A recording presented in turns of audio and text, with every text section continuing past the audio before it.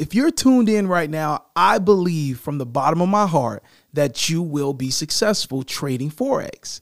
But how many times have we seen our favorite actor, our favorite athlete, our favorite entertainer make a lot of money, become super successful, but then get in trouble because of taxes? Today, I decided to bring on a guest who is a new friend of mine, who is not only 10 years vetted as an accountant with her degree, but she's also in the business of helping traders, day traders like you and I, get their taxes in order so that we can enjoy the fruits of our labor and not have to worry about the government looking over our back and essentially taking what's in our pockets. Today's episode starts right now. Another day is here, and you're ready for it. What to wear? Check. Breakfast, lunch, and dinner? Check. Planning for what's next and how to save for it?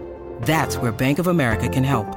For your financial to-dos, Bank of America has experts ready to help get you closer to your goals. Get started at one of our local financial centers or 24/7 in our mobile banking app. Find a location near you at bankofamerica.com/talktous. What would you like the power to do?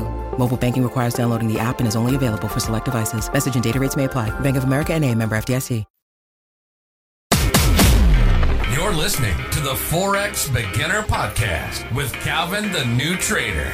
On this podcast, you'll get daily motivation, encouragement, and Forex trading tips as Calvin the New Trader shares his journey with you.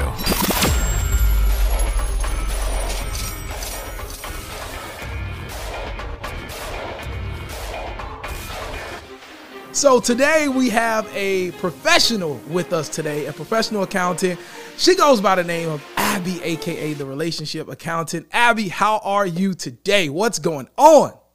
I'm doing great. I love this energy. You're so hype.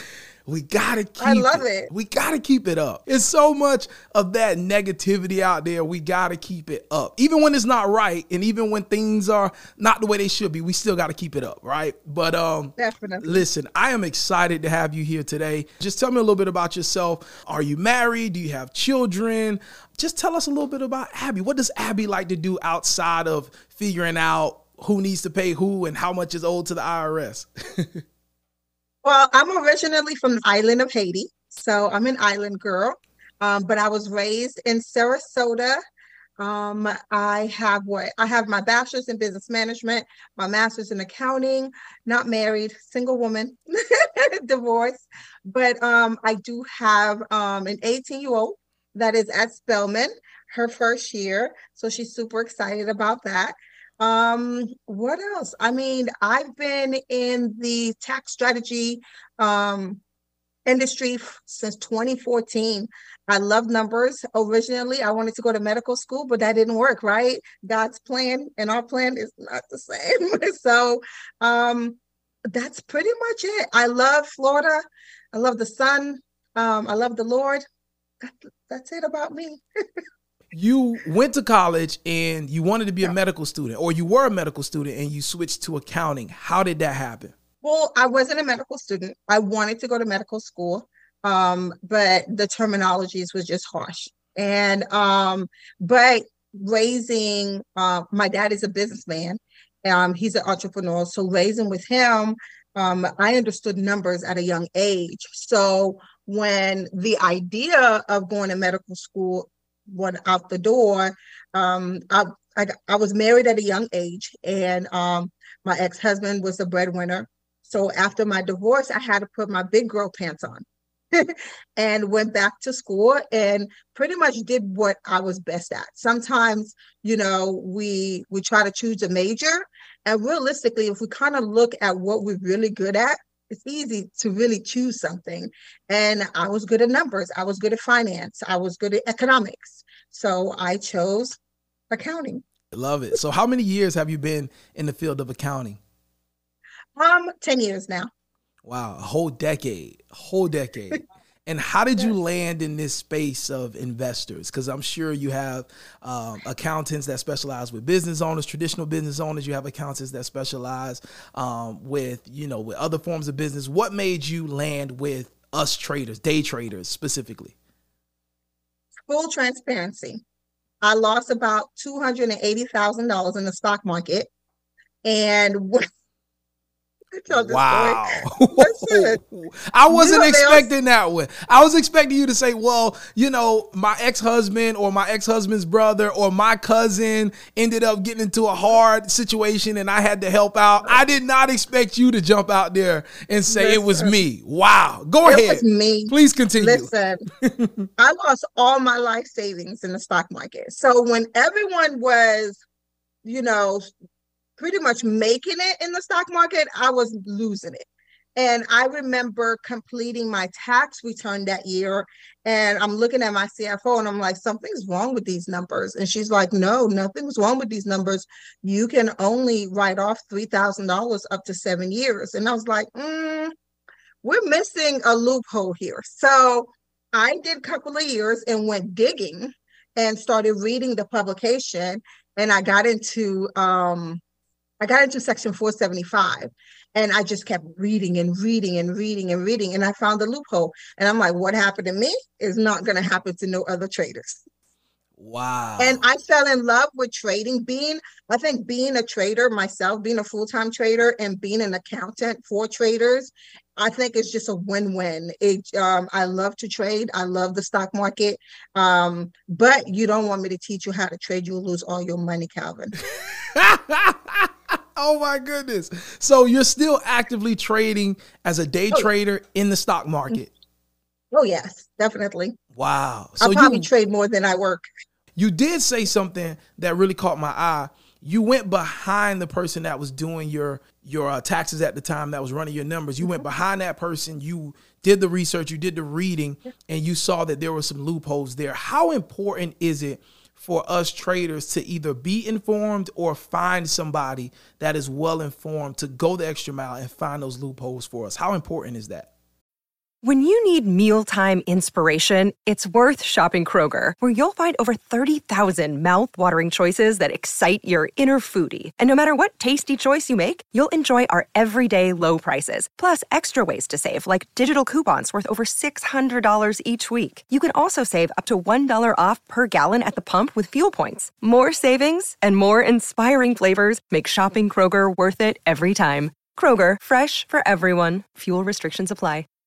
Oh, wow. It is so important, regardless what industry you're in, right? I always tell people that you want to make sure the professional that you do hire understand your industry. Why? Because that individual now masters that industry. It's kind of like me saying I serve traders, but my client is a trucking client, right? So the accountant that masters, or the accountant that service trucking company, is going to understand that industry more than I understand that industry. So it's not only important to choose an accountant that understands the industry you're in, but it's also important for you to know the basic, right? Because a lot of times we just sign documents without even understanding what it is that we're signing, right? If there's a mistake that has been made in our documents, we wouldn't even know. We're just signing. So it's very important for you to be informed. When I teach, when I serve my clients, I teach them as well, because I want them to understand at least the basic of what is taking place. So the publication, all I do is drop it to a third grade level and explain it to them, because then by understanding it, right, then they own it. Because when we know something, we own it, right? It's when we don't know something that we become slave by it. But once we know it, we own it. So I truly believe that it's important to know the basic, not just trading, but understand taxation in the trading level. Even me as an accountant, I didn't fully understand taxation, right? For traders, I had to go do that research. I had to do my fundamental. So I always tell my traders, look at taxation just like you look at trading. Before you get into a trade, you plan your trade, right? You look at the fundamental of the company, you do your technicals, you do your DDs, right? You know what's your stop loss, you know your rules, you know your risk to reward.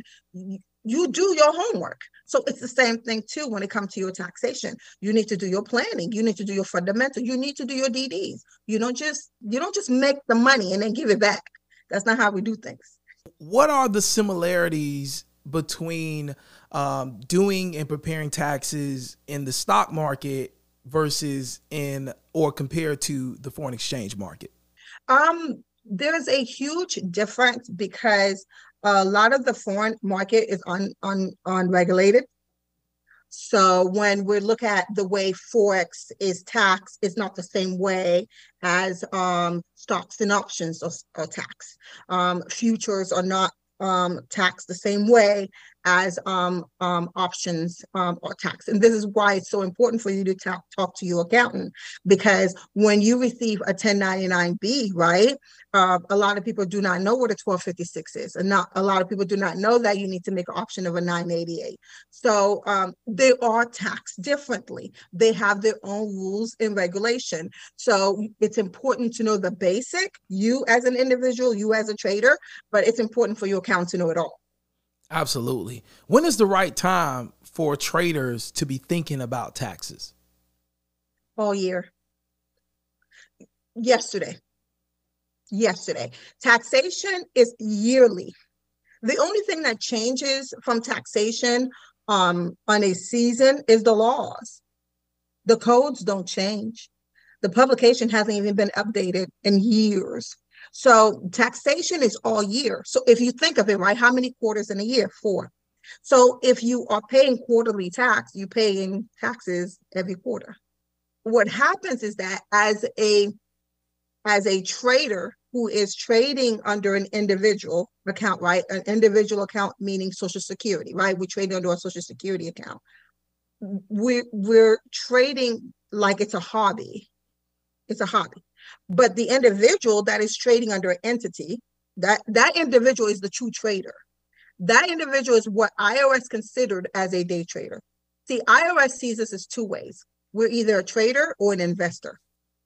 IRS states in publication 475 that if the nature of your trading activity is not business related, you're not a trader, you're an investor.